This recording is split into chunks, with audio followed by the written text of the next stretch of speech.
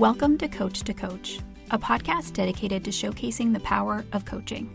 I'm your host, Dr. Katie Linder, and I offer coaching to academics and higher education professionals to bring more ease to their lives and work. Before you dive into this episode, here's a quick introduction to the structure of the show. In each season of Coach to Coach, a new guest coach will come on the show to demonstrate a range of coaching tools and strategies. The first episode will offer you an introduction to the guest coach. Then I'll coach the guest, and they'll coach me for the next 6 episodes, and always on real topics and issues we're dealing with in our own lives. Each season will end with a debrief episode where we'll talk about how the season went and offer any updates on the topics covered in earlier episodes. It might make the most sense to start each season in the beginning and listen to the episodes in order. This season, I'm delighted to introduce you to Dr. Katie Peplin. Katie specializes in working with graduate students and offers them a community and network to support their needs and help them to live whole lives while pursuing their degrees. Now, on to the episode. Hi, Katie. How are you? I'm good. How are you? I am really good, and I am looking forward to debriefing our time together over the course of this first ever season of Coach to Coach. Yes, I knew I was excited because I wrote it in my calendar with 3 exclamation points. So, that is a good sign. Yeah, I feel like this season I got like an extra color in your calendar and I got some exclamation points. So that seems like it's maybe a good sign. So for folks who are listening, Katie and I were just saying to each other, we've never done a debrief episode on this show before because it's the first season. But what we wanted to do to close out our season of coaching together was talk a little bit about some of the techniques that we used and also give some updates on some of the topics from the season. So where do you want to dive in, Katie? Oh, gosh. Let's do updates first, and then we can kind of zoom out. Okay, like topical updates? Yeah, topical updates. Okay. So we started the season with me coaching you on this concept of getting to 80% and needing to finish. And you had a bunch of stuff you were trying to finish. And I think that continued throughout the season. So to give us an update, have you finished things? Are you still kind of struggling in this area? What does this look like for you?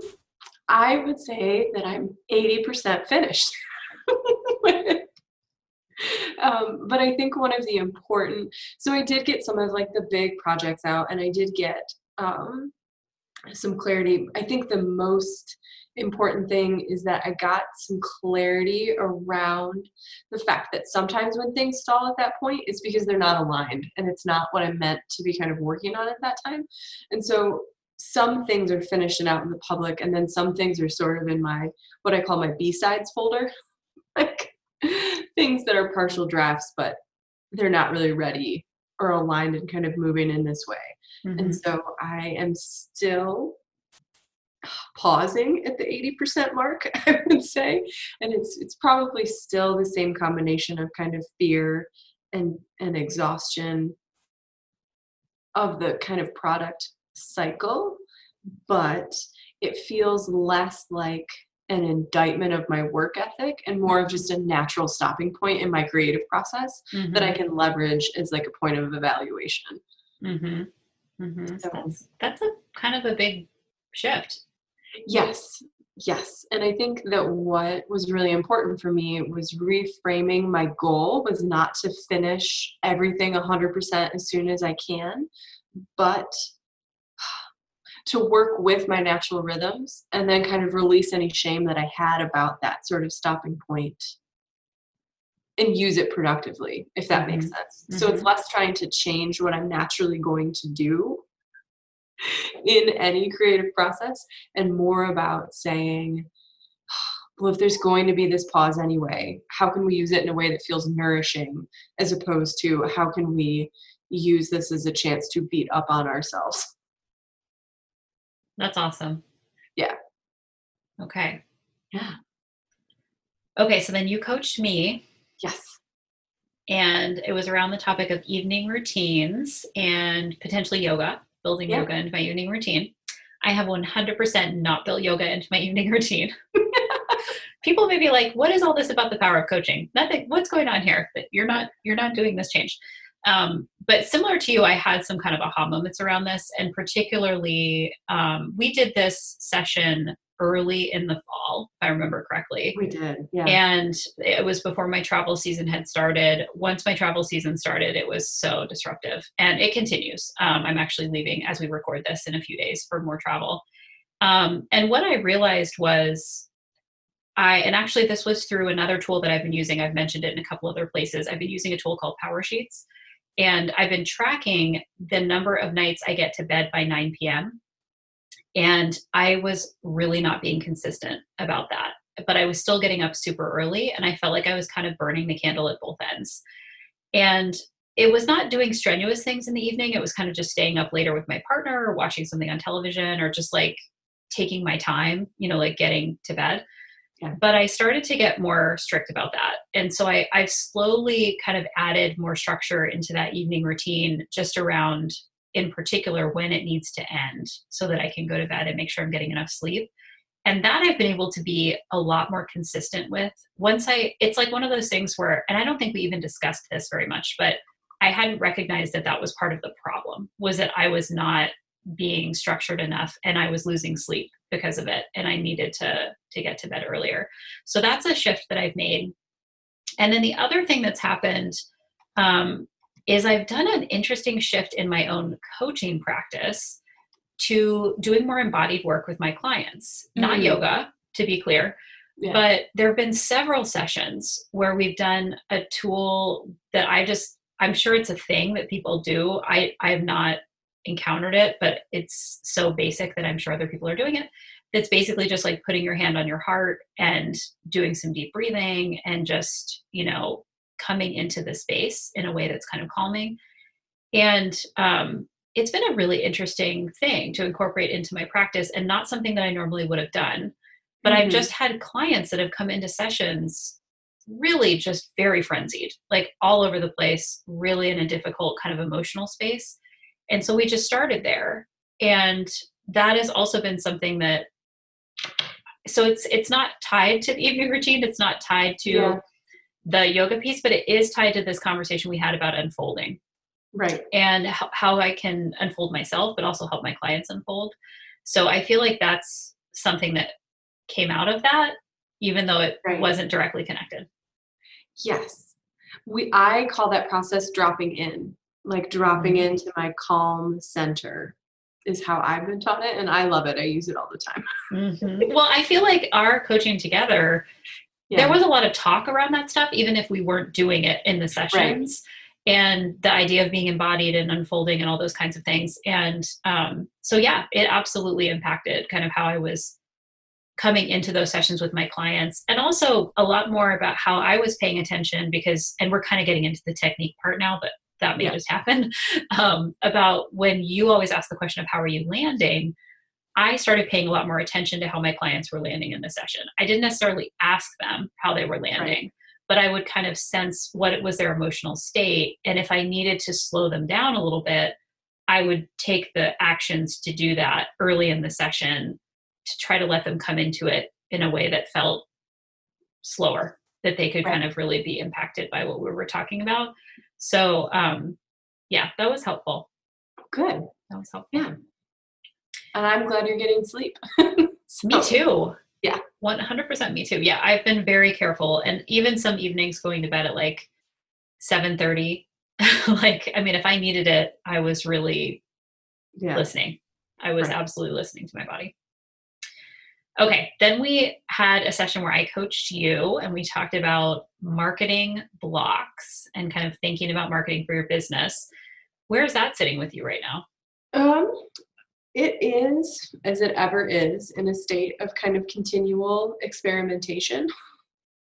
But I think the biggest change, and I was thinking about this morning as I was working out, I have a lot of deep thoughts while I'm working out. I should be focusing on my form probably, but it's a chance for me to kind of tune in and think about other things. But I was thinking about marketing, and it dawned on me as I was reflecting on that call that one of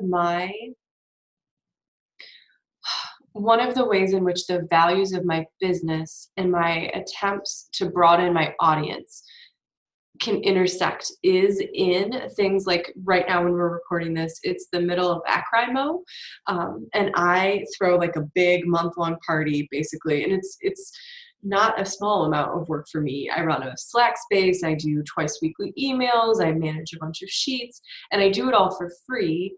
And I realized as my like mailing list was growing and growing and growing because more and more people were signing up as part of this, that I could use it.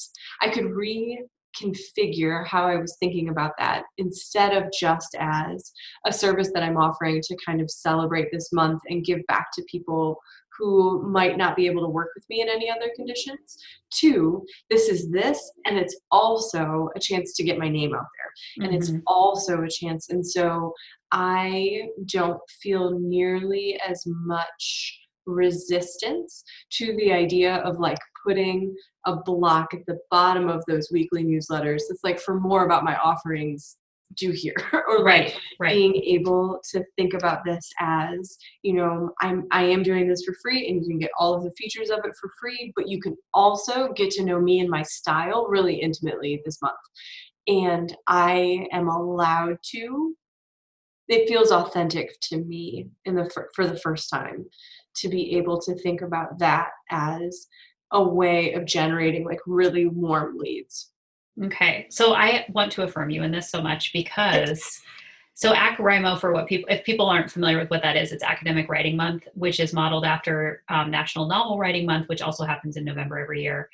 And the idea is to just get a bunch of writing done during the month. And a lot of academics push back on this month because they're like, this is the craziest month of the year for a lot of people with travel and there's all these other things going on. We're tired. And every time I see you post about this on Twitter and these other spaces, I am like celebrating the fact that you have the energy to do this. Like it is such a powerful thing for you to show up in the month of November as a coach and support person when everyone else is like depleted. Yeah. And there is such a boost that comes from that. And I have not had a chance to tell you this yet, but every time I see it, I am like cheering for you, that I'm like, you go. I don't care if it takes you all year to build up the energy to do that November push. Like it is such a powerful thing, I think. And I think it shows up even more powerfully because people are tired and it's a support that they really do need in that month to do that kind of work and to have that final push. Yes. And I think that this is the first year that it's really, I did this last year as well. And this year it really clicked that I could use this as a chance to showcase my values as a coach. And so if you look at there's a lot of different flavors of coaches, and mine is definitely not the write 500 words a day or die model. That's never been my values. So it's been a really great exercise for me to say, okay, I want to build an accountability sheet. How can I build one that is framed in a way that I could find it in a pile of other accountability sheets and know exactly that this one is mine? What language can I use to make this feel 100% in line with who I am as a coach? And I've had people that have been like, I followed you for months and I always thought that you were too soft or like too woo, or I needed somebody that was like a lot of discipline. And then you gave this webinar about like squeezing things in or restarting or being resilient. And I realized that I've been resisting your values. I've been resisting your message, and I didn't need to be. And I was like, that's yes, interesting. Welcome to the fold. You can get a lot of work done without like beating yourself into efficiency. Right. Well, people come to coaching because they're like, I want tough love. I want someone to like tell me I have to do these things. And I'm always like, well, then I'm not the coach for you because that's not my brand of coaching. Yes, it's not mine either. And I think that's become abundantly clear throughout this season. But it's been really helpful for me to realize, okay, like I can grow my list in a way that doesn't feel like and because it comes from me and because it is so like value centered, what I'm doing, I'm tired. Like I will 100% own up to the fact that it's November 9th and I am tired. And I have more to go. And that I also have family coming in for Thanksgiving and I've got conferences and I've got all sorts of other stuff going on. Like it's a very much a practice what I preach can I show up and do it? But because it feels aligned, it doesn't feel like a burden. It feels like a challenge, and that distinction feels really good. I feel like this is one of the strongest ways you show up for your community when you do this. I was paying attention last year too. I didn't know you as well last year when you were doing this. But I had the same feeling. I was like, I am so impressed that she's able to do this in November, because as a business owner, I know what it takes to do the constant social, to do that. I mean, like, I know what it takes to do it. And I'm so impressed by it. So well, thank you. Good job. People are really liking it. I forgot to go live on Instagram on Wednesday, like I said I was going to, but you can be kind to yourself about that. Yeah, I'm allowed to forget one Wednesday. It's fine. So that is awesome. Okay. That is awesome. Okay. So then you coached me around my retreat preparations. Yes. This was the next thing that we talked about.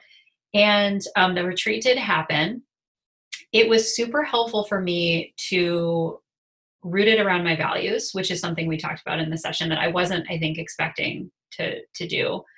It ended up being you forecasted so well that I was like not going to be able to do everything I wanted to do. And actually I wanted to circle back to this because you had brought up this concept of like a minimum viable product. And because to remind people, if you haven't listened to the episode lately, it was about working on my website basically. And I wanted to build 2 websites, one for my new kind of home base of a website, and then another one for this coach training that I was working on.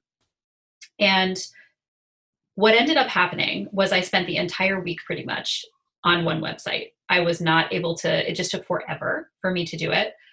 And what I ended up doing later on in the season to kind of save myself a lot of time and work was I did a minimal viable product for the coach training website, and I just embedded it on my main site instead of creating a whole other thing. I was thinking of you so much when I made that decision, because I was like, she was totally right. I wasn't ready to hear it. Like in that moment, I was still in the moment of like, I can do all the things and I'm going to try to do all the things. But when I made that decision, I was like, yep, that was Katie Peplin telling me that I needed to like pull back and think about all the options of what I could be doing here. And it came to pass that I did that. So you can see my new website. It is fully functioning.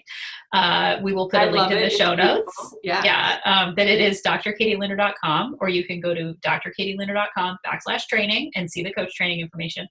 But that was the other piece we talked about that came to pass that was really helpful was what can I do before the retreat to prepare myself to land kind of appropriately in that space. And one of the things was to kind of familiarize myself with the brand elements, because I was incorporating all the new brand stuff. And so I did that. I very intentionally played and kind of tried to make that work. And it did make it a much smoother process when I got into the retreat. But it was absolutely a lesson in reasonable expectations of what I can do in a time period. And also the difference between how much I can write during a time like that and how much I can web design during a time like that. And they are very different things. And one I have way more experience in than the other. And so that was also just a helpful remembrance of, sometimes you will not be able to do everything you want to do. So yes, I have fond memories of that coaching session and where it led. Yes, I remember like cheering your Instagram stories when you're like, I'm done for the day. And I was like, yes, she's resting. It's working. Oh, I needed it. I really needed it. Yeah.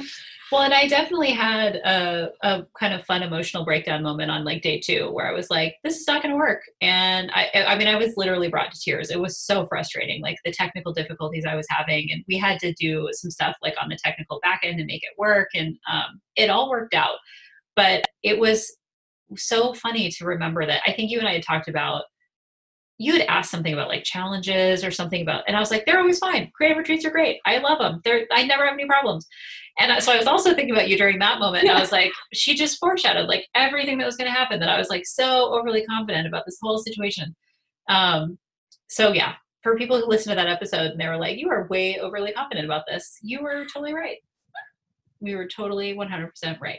But it did all work out in the end, and I feel very good about it. And I learned a good lesson, many Yeah. lessons during that process. And I think that sometimes I have to go into stuff like expecting one thing and get something else out of it in order to kind of learn those lessons. So I was open to the lesson learning. Yeah. And I just want to affirm like how much self like fortitude it takes to realize that some things are not in your control in terms of like web backend or like Right. elements not working, and realizing that if it all it took to get through that block was determination, you would have undone it. You know what I mean? Like if all you needed to do was work hard to resolve the server issue or whatever was happening, like you would have been able to do that.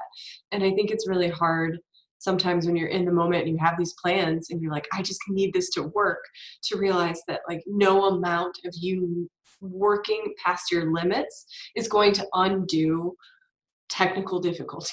Right. Or like a flight cancellation or anything else. And Right. sometimes like you just have to like let it go. And that can be almost worse than not getting it done sometimes. Mm-hmm. So I would just like Yes. to say that that is tough stuff. It is tough stuff. Well, and we've talked about, I think there's been a nice theme in this season about creativity and how you kind of show up for your creativity and also how you document your creativity. And I was honest in my Instagram stories of this. I was like, this is hard. I had a moment. Like I am struggling to do this and I'm having to readjust my expectations and how much can I really get done in this week? And, but I also think that it has been so fun for me this season to talk about these aspects of our creativity, which are very different. You and I show up very differently in this. But it is so important to kind of what we do in our businesses and what we do in our coaching. So it was fun. I'm glad we did that session. It was super helpful in preparing me for that time and space. I'm glad. Okay. Then I coached you around getting some stability in your scheduling in this very particular season that you're thinking of. And if I remember right, this was something we were coaching on like September Eve or something. I mean, it was like we were launching into like the fall. So how did this go for you? What's this looking like for you right now? 80%. No. It's a theme. It's a theme. I will 100% admit that when I went into this schedule, it was part of me, and I think this happens a lot, and we can touch more about this later, is that we're also drawn to coaches that live out and emulate parts of ourselves that we would like to build up. And I know that I was like, I can't commit to doing something every day for 6 months like Katie can do. But like maybe I can commit to a weekly schedule. And so I think that that conversation and sort of the way that my life unfolded after that was a really good reminder that it's impossible to take what works for someone else and transplant it wholesale into your life without adjustment. Yes, 100%. And so it was like I found a sweet spot where I have like, and we did talk about sort of like thinking about it in terms of blocks and like half-day blocks and different themes around those blocks.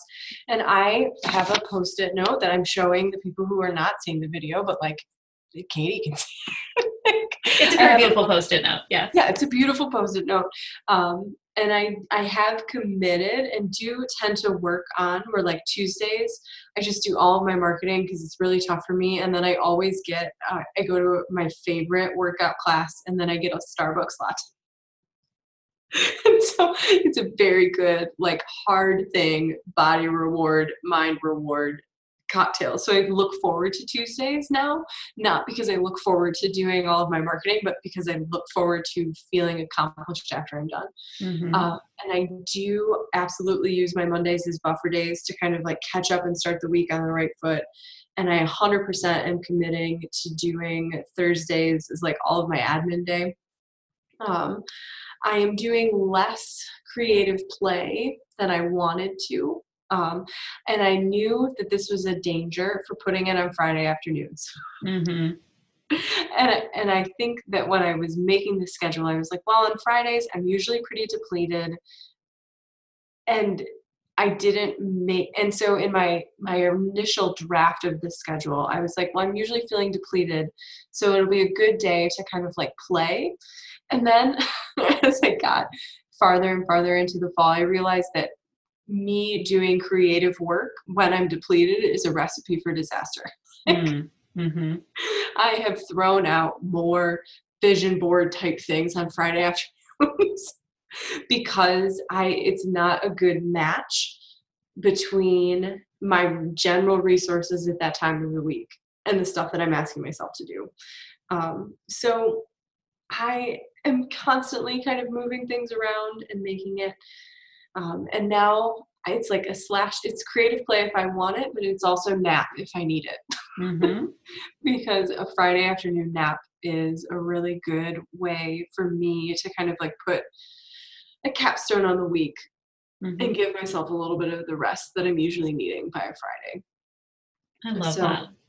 Yeah. So I would 100% say that I have not yet been able to overcome my block. I desperately want to be someone who can have like 1,000-day streak of doing something.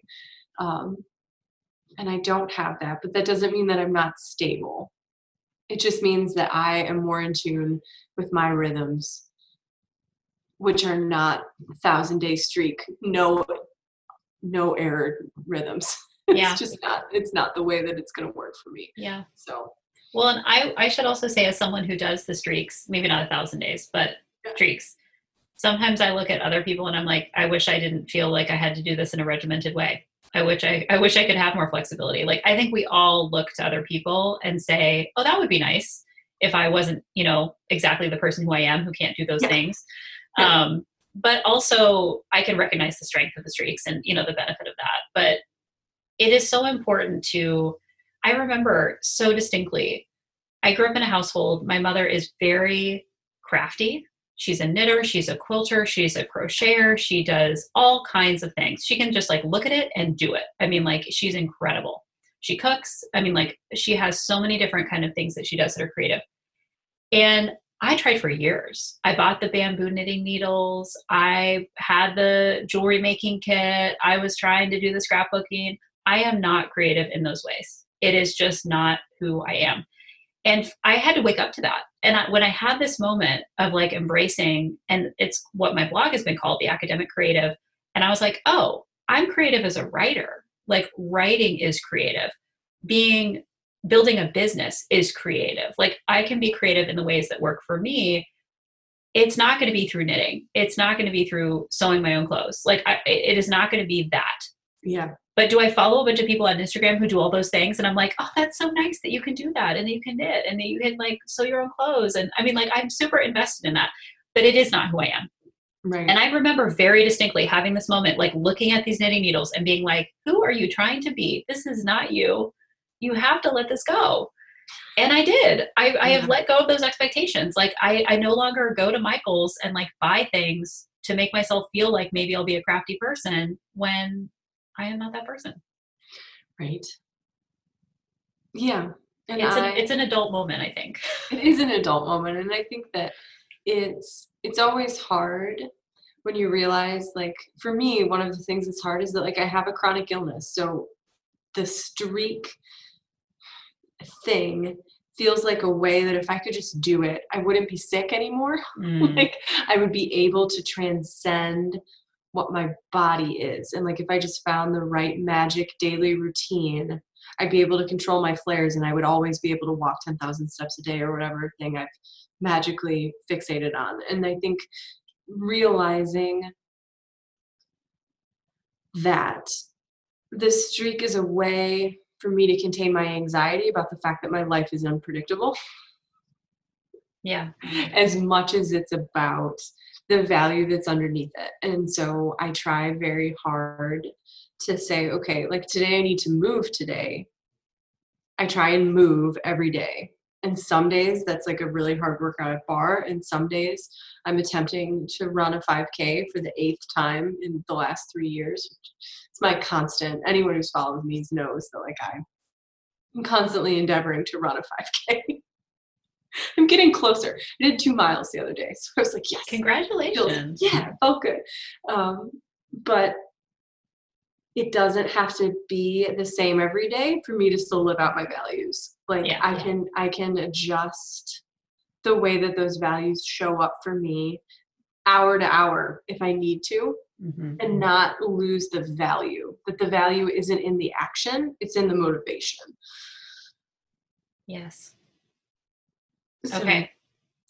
That leads us really well into the next session, which was you helping me do a values check-in. Yeah.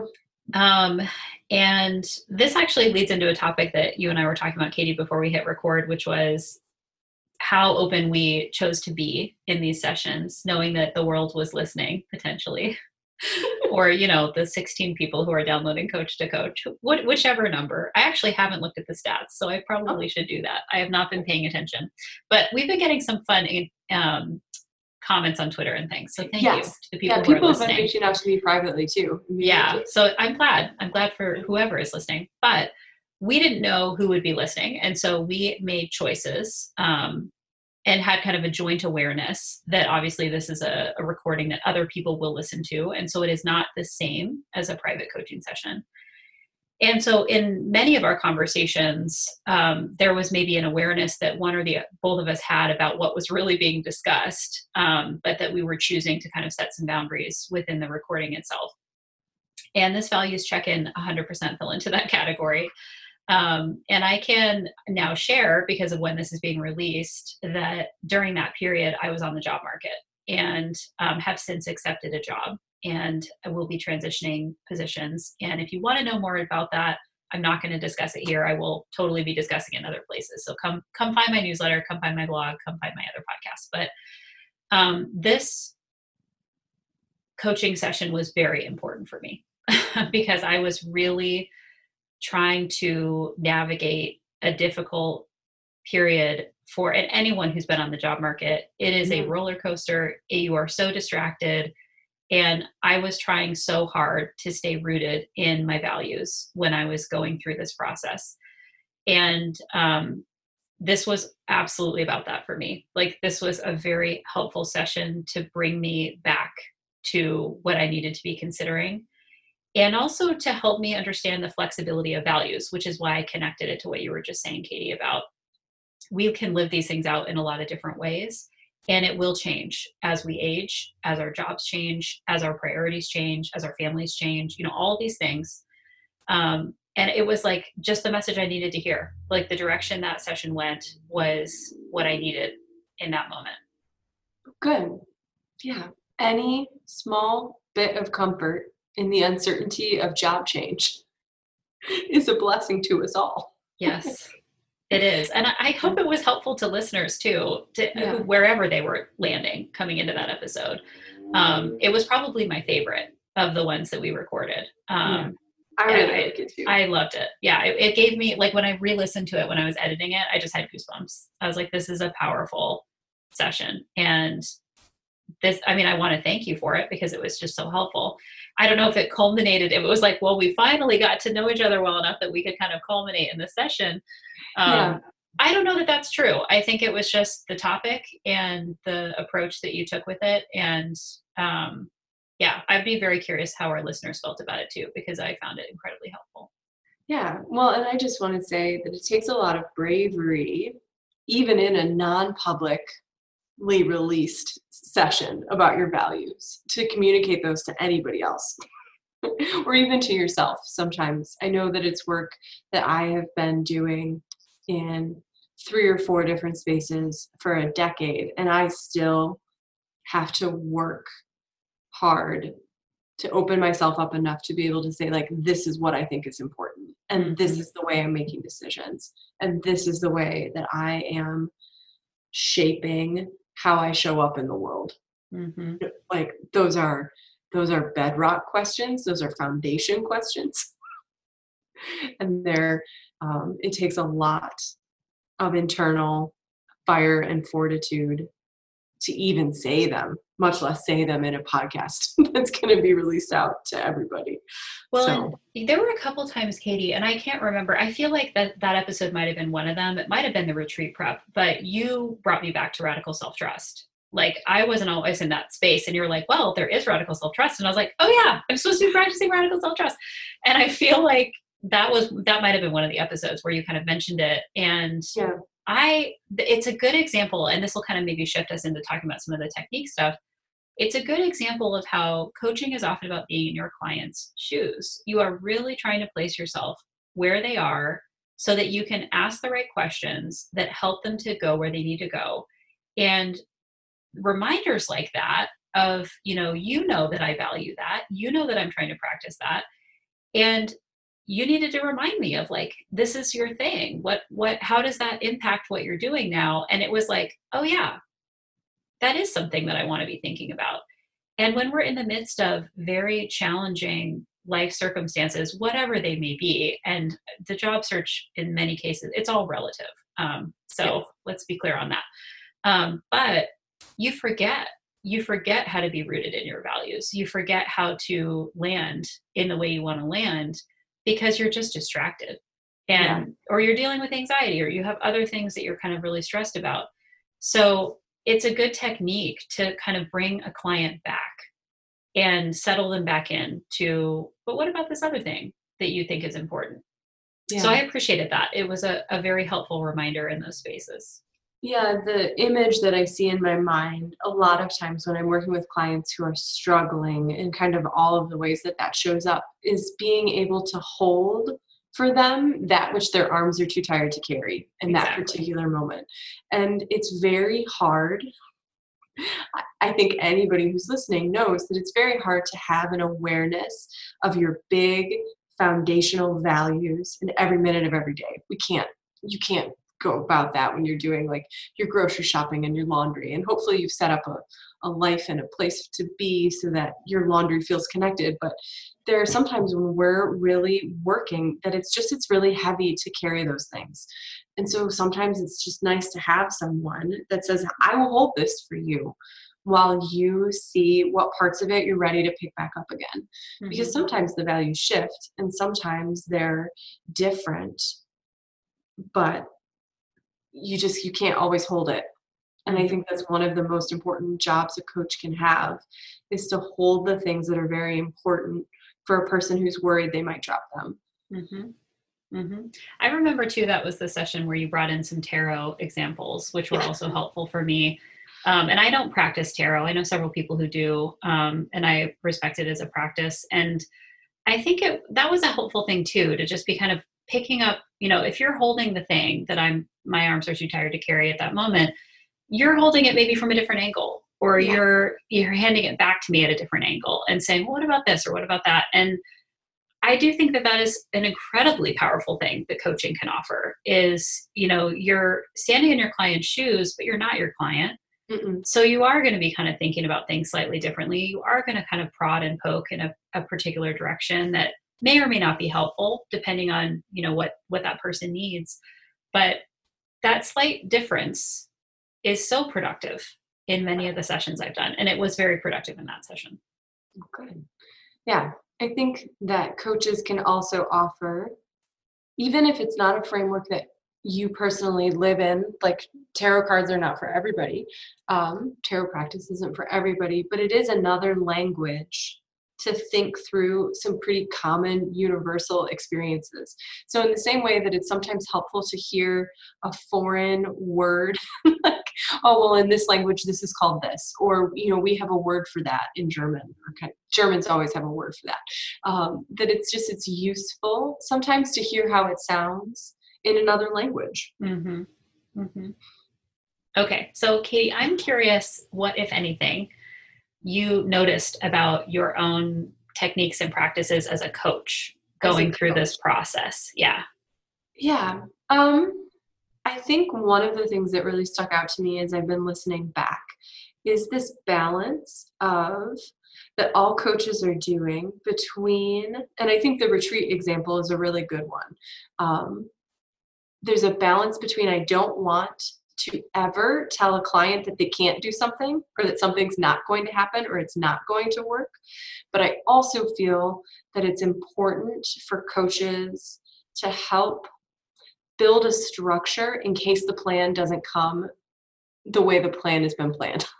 Right. And so I think it's one of the skills that I'm constantly working on and trying to be conscious of is how, because this happens a lot of times with my clients in my practice, because graduate students have big plans. I'm going to sit down, I'm going to write this chapter in 2 weeks, or I'm going to do this, or I'm going to do that. And there's a balance between how do I affirm that this is a plan and it's motivating you, and how do we make a structure so that plan could happen. Also, how do I come in and also say, from my experience where I'm sitting, this might not be the most realistic way forward, or this might not be the most supported way forward, or what would happen if I told you we could completely change the plan, or what would happen if this happened, to sort of think through some of those what ifs while not discouraging that sense of internal, this is what I want to do, this was what gets me excited. Yes. I think that there is this balance of supportiveness and sometimes poking a little. Yeah. And pushing. And even if you're just raising it so that it's on their minds, because like what I described was like, you raised it and I pretty quickly rejected it. I was like, nope, it'll be fine. Let's move on to something else that feels productive. But then I absolutely thought of that in the moment of the situation. So even though we didn't come up with a plan, or we didn't necessarily, like there was enough seed planting there that for me, it was like, oh yes. I mean, like this was an eventuality that did come to pass. And now, what do I do, in this moment? And I think that sometimes our jobs is to offer that kind of menu of possibility. Right. But the other piece of it is, and I think both of you and I had this situation in our coaching roles in this season, was one of us would kind of direct in a certain way, and then the client would be like, nope, let's not go that direction. And then we just had to shift gears. And I know I did that in episode 1 where I was like, I have an instinct. Can I share it? Here's my instinct. And you were like, nope, that's not really resonating with me. And I was like, okay, letting that go, moving on to something else. I mean, like coaching is about not having your own investment in the topic. And in training, I think about this as like, you coach the client, not the problem. This is what I've always heard is like, you coach the client, not the problem. And if you get too invested in coaching the problem, then you're just trying to fix something and you're not hearing the client. You're just focused on fixing the problem.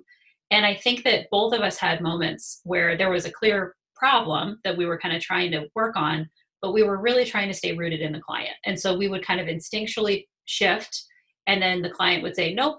And then we would have to shift again. And it is such an important tool as a coach to be able to let that go and to not be like, but wait a minute, I really think this is the solution. But it doesn't matter, because if your client doesn't think it's the solution, who cares? I mean, like you have to just not be invested in your own kind of ego around what you think is happening. Well, and I think that it's so important to realize that there's this really fine balance between giving a client a plan that they execute that's not theirs, it's yours, and you've just sort of laid it out for them and hope that they do it.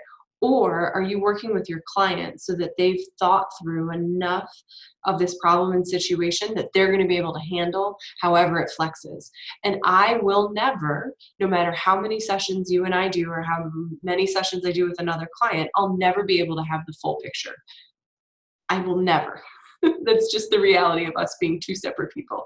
And so I'm always going to defer to my client who says that's just not a solution, or this isn't the path, that's not productive, because who am I to say that they're wrong?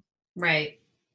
And in that moment, I think, and the retreat is such a good example of, in that moment, that was not the time. Yeah.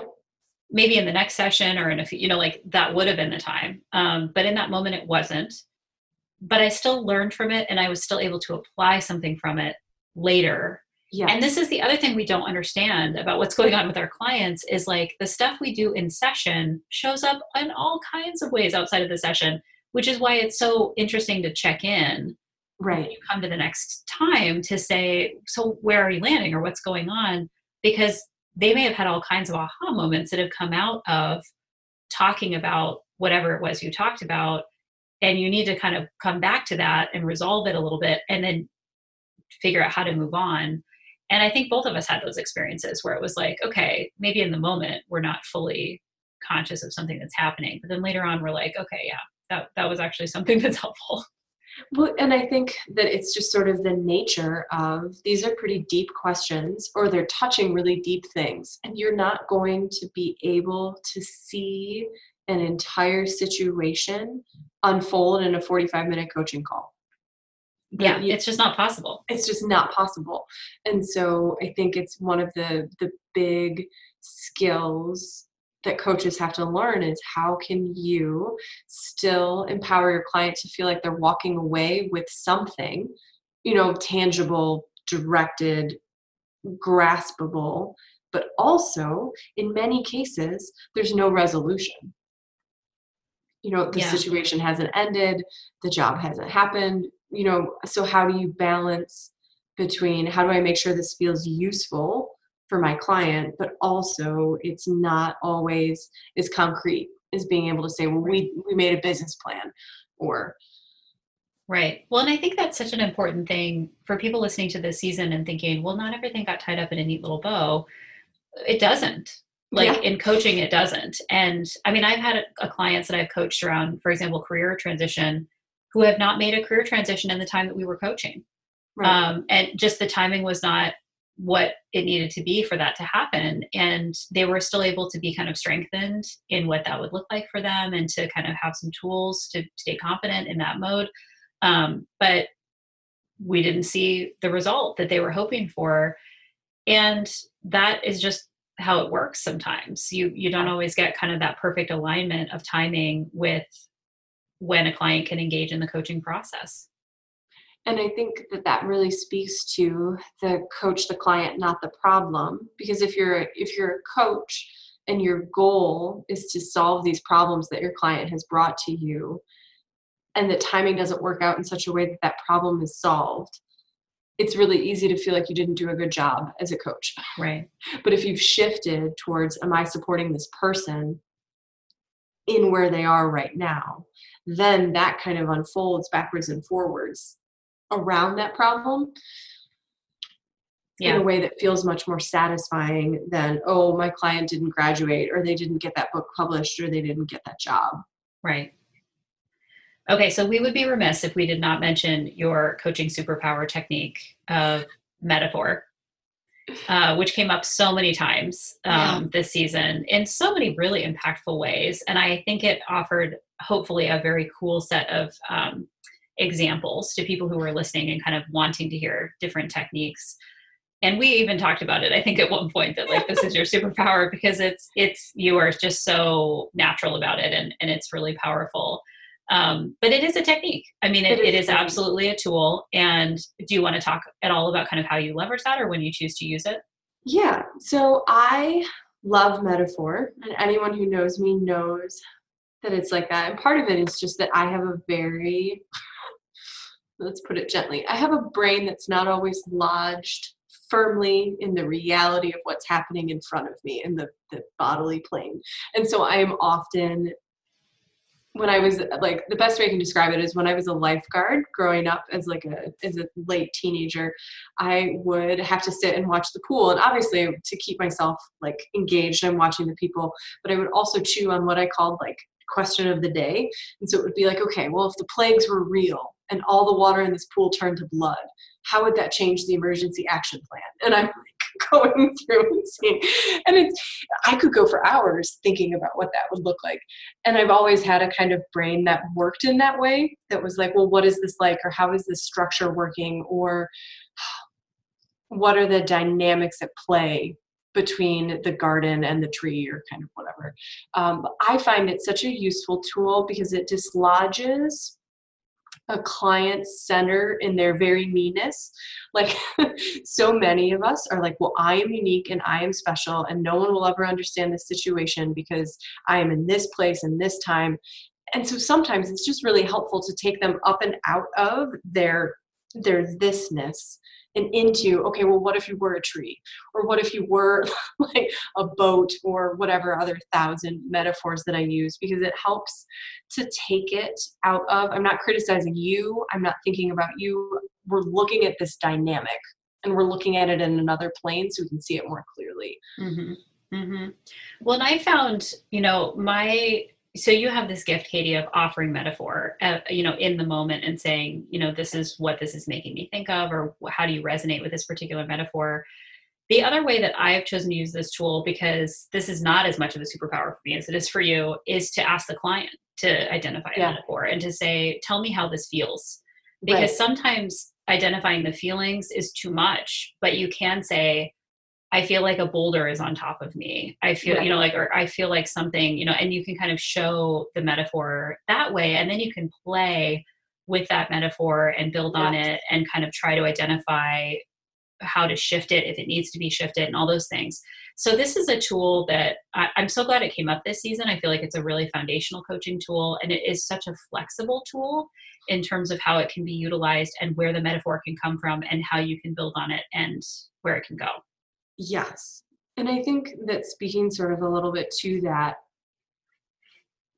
it doesn't have to work the same as like my metaphors just ramble around in my brain all the time. And so they're very natural for me. It's how I think about things and how I relate with people. But I have known other like coaches and other clients who've used them. Mine come from like almost an unconscious place. Like it's not something that I'm actively thinking, oh, this client needs a metaphor right now. What can I dig around? It's my natural way of relating, but that doesn't mean that it can't be leveraged. I think, like you said, like in other different, more purposeful ways. And thinking about how a client would describe it can be really useful. And then continuing that metaphor, because it becomes a shared language between you and a client. And that can feel really powerful and really resonant.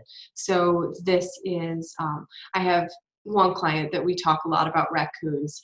So but that raccoon becomes a point of connection that is dislodged from the sort of very emotional specifics of this situation, but still can hold some of that power. Mm-hmm. So I would say that for other coaches, like if there's a metaphor that really works for your client, don't hesitate to bring it back and keep using it. Because it becomes part of this sort of shared coaching language that you share with that client. And it feels so personal because it is personal. Yeah. Yeah, agreed. And this is something I have absolutely seen that play out over multiple sessions with some of my clients as well, where we have a metaphor, or we have just a way of defining something or naming it. And it really brings it full circle over time. Right. What other techniques or things do you want to talk about, Katie, that came up? As for me as a coach? Yeah. Or even if you saw me doing something as a client, either one, doesn't really matter. Well, I think one of the things that was really useful is that I know that in the beginning of our sessions, it was very important to me that like you filled out my pre-session checklist and I was like, here, how are you going? And then as I got more comfortable sort of with you and with how our sessions would go when I was in charge, I could let go of some of those tools. But I think that it was really interesting for me to reflect on how those structures in the beginning helped make the boundaries of those early sessions feel pretty concrete so that I could focus on getting to know you and getting to know how you like to be coached and how you like to show up. Mm-hmm. And so there are some clients that I will still use those worksheets or those standard kind of onboarding tools because they're so effective. And then there are other clients that you can let it sort of fall away because it's not how they like to show up. Mm-hmm. But it was really interesting. And I guess I would be curious because I never really get to ask my clients, like, did you miss them? Did you wish that they kept going? That's a good question. I mean, I guess I would say I always appreciate stuff like that because I am a reflective writer. Yes. So because I do the morning pages, which we talked about, and I have become so reliant on that, especially in this season of kind of change and transition for myself, that it offers an opportunity to just pause and be like, what am I thinking about? What is on my mind? What would be worth a coaching session? And I ask this question of my clients when they book with me. Part of the booking process says, is there anything you want to tell me about what's on your mind right now in terms of what you might want to be talking about in this session? I leave it pretty open. So I appreciate stuff like that. I hesitate to say like, you should always do it 100% of the time. Like, I mean, I don't want to put a projection of like what I enjoy on other clients, because some people might not enjoy it, but I am the kind of person that always appreciates when someone asks me to pause and do a reflective prompt. I'm like, bring it. I mean, I'll do it 100% of the time, because it's just, we live in such a busy world, full of so many distractions, that I think it's useful. So, and it's something that I had not done previously, and I started to embed it into my practice when I automated my calendaring system. And I have found it to be useful, because then when I see that client sign up, I can just kind of glance through and be like, oh, so this is kind of what you're dealing with right now. And just, it's planted in the back of my mind kind of unconsciously, and I can be thinking about it. But the other piece I would say about this, because so I should mention I'm recording season 2 of Coach to Coach right now with a different coach. And both of you have this practice of doing the forms. The other piece that I've always wanted was and this is a personal thing for me as a coach, is I don't want to come into a session with a predetermined idea of, oh, this is the problem I'm trying to solve. Right. Because then I get rooted in the problem and not the client. And as someone who also consults and coaches, my natural tendency is to fix the problem. So I actually have to be very conscious of being in the right headspace as a coach. And it is a very conscious act for me. This is not true of all coaches. So this is like a very personal to me as a coach. But that is, I think, part of the reason I resisted doing that for a period of time, is because it was actually more helpful for me to be spontaneously in the session, hearing about what the client needed. But that doesn't mean that's the best for the client. So it's a helpful thing to consider. Just because I have my own hangups doesn't mean I shouldn't be providing a tool to the client that would help them to think through things. And then I just don't look at it, or I look at it right before the session starts, or whatever, so that I'm still kind of giving them that reflective moment. So all of those things are kind of going around in my head as you're asking that question. Yeah. And I think that one of the things as coaches, and this was something that I had to learn as a teacher, that if you have a question about the effectiveness of a tool, ask the person who's using the tool. Right. And so I used to continually ask my students, did you like this worksheet? Did you think this was helpful? Would you like to see something more like this again? Mm-hmm. And I think that I sometimes forget that that's also an option with my clients. I can be like, hey, let's check in. How is this metric working for you? What do you wish was better? How can I tweak the system to meet your individual needs? This is very true. And this is actually forecasting a little bit of something that comes up in season 2, which is I have been incorporating a new tool into my own coaching practice that is kind of I don't know what to call it, kind of a CRM for clients, but it allows them to have a place to store documents, to write down their goals, to check in on their milestones, to write down next tasks. And I had been kind of managing all this through like Google Docs and various other places. And I am investing in a platform to do this, in part because I'm doing it for my coach training. And I am absolutely checking in with my clients because it kind of works for some people and not for others. Like the way that it's structured, they're like, some people are like 100% in it. They love it. It's perfect. Other people, I can see them kind of resisting it.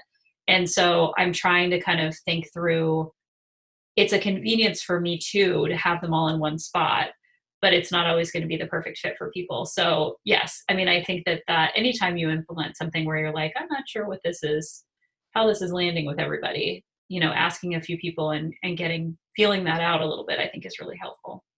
Yeah, for sure. Okay. Anything else before we kind of wind down?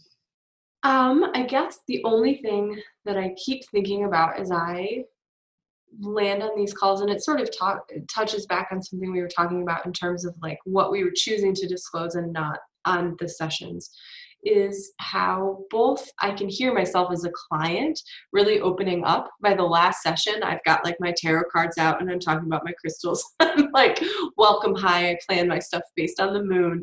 And it's opposed to my first session where I'm like, and I have some trouble sometimes. Yeah, right. Like finishing my 80%. And I think it was a really good lesson for me, both as a coach, to remember that rapport takes time. Mm-hmm. And like joint comfort takes time. But that also as a client, that you're allowed to unfold at the pace that you feel comfortable to unfold in.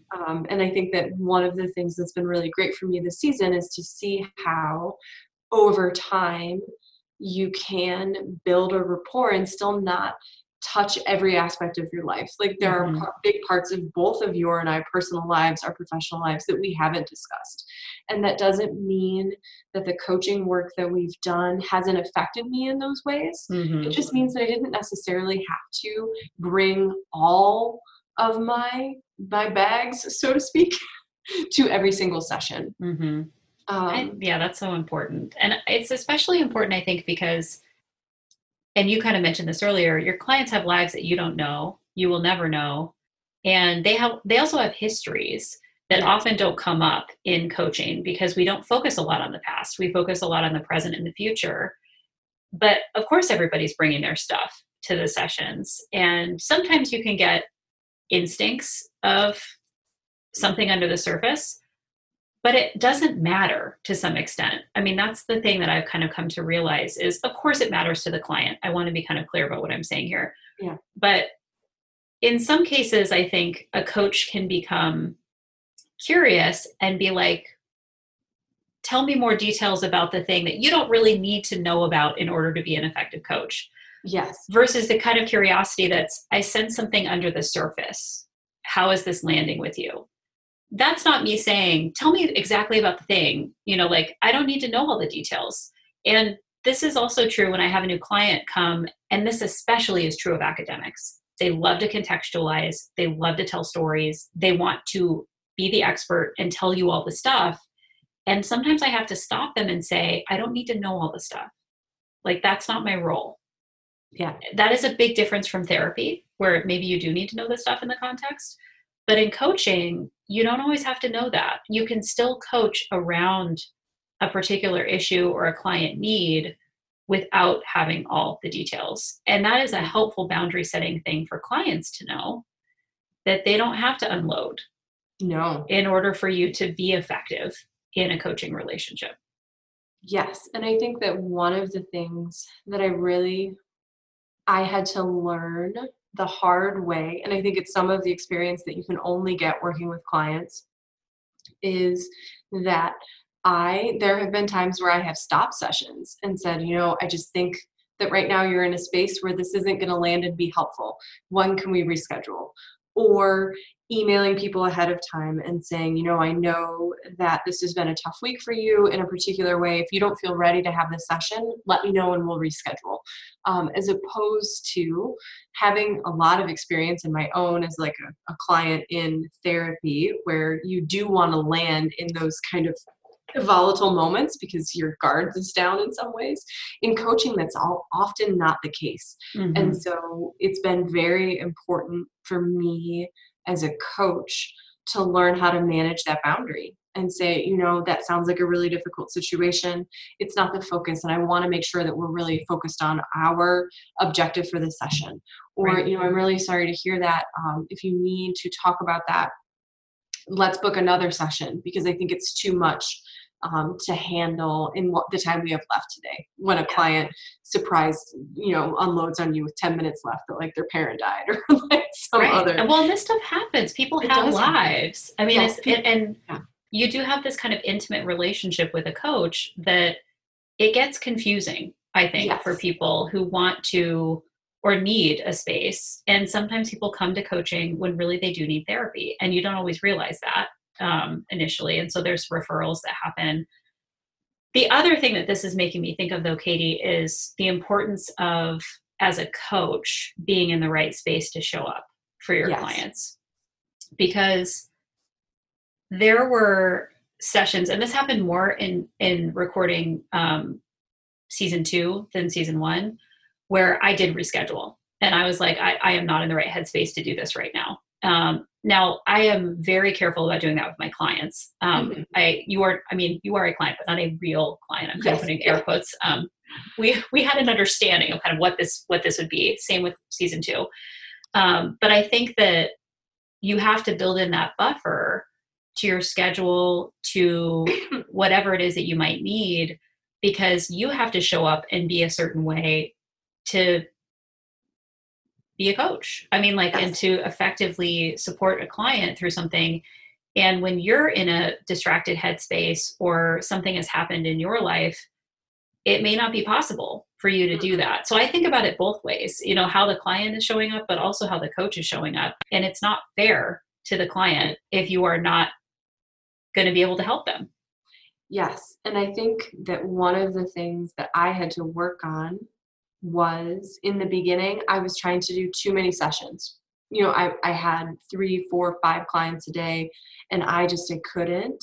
I would end the day on the floor full of everybody's voices in my head, and I couldn't hear myself, and I couldn't keep the voices straight, and I was taking like meticulous notes. And like, to be clear, I don't think that my client work was suffering necessarily, but I was feeling the strain. Right. You were, yeah. So it has to give somewhere. Something has to give somewhere. Right. And so in order, when I moved to an automated calendar system, I put in a setting that was like no more than 3 of these a day, or no more than 6 of these a week, or kind of wherever you set that limit, because I know that in the moment, if a client comes to me in like a moment of crisis, or they need something quickly, it's very easy for me to overrun my own boundary and say, of course I'll meet with you in the morning, or of course I'll meet with you at night.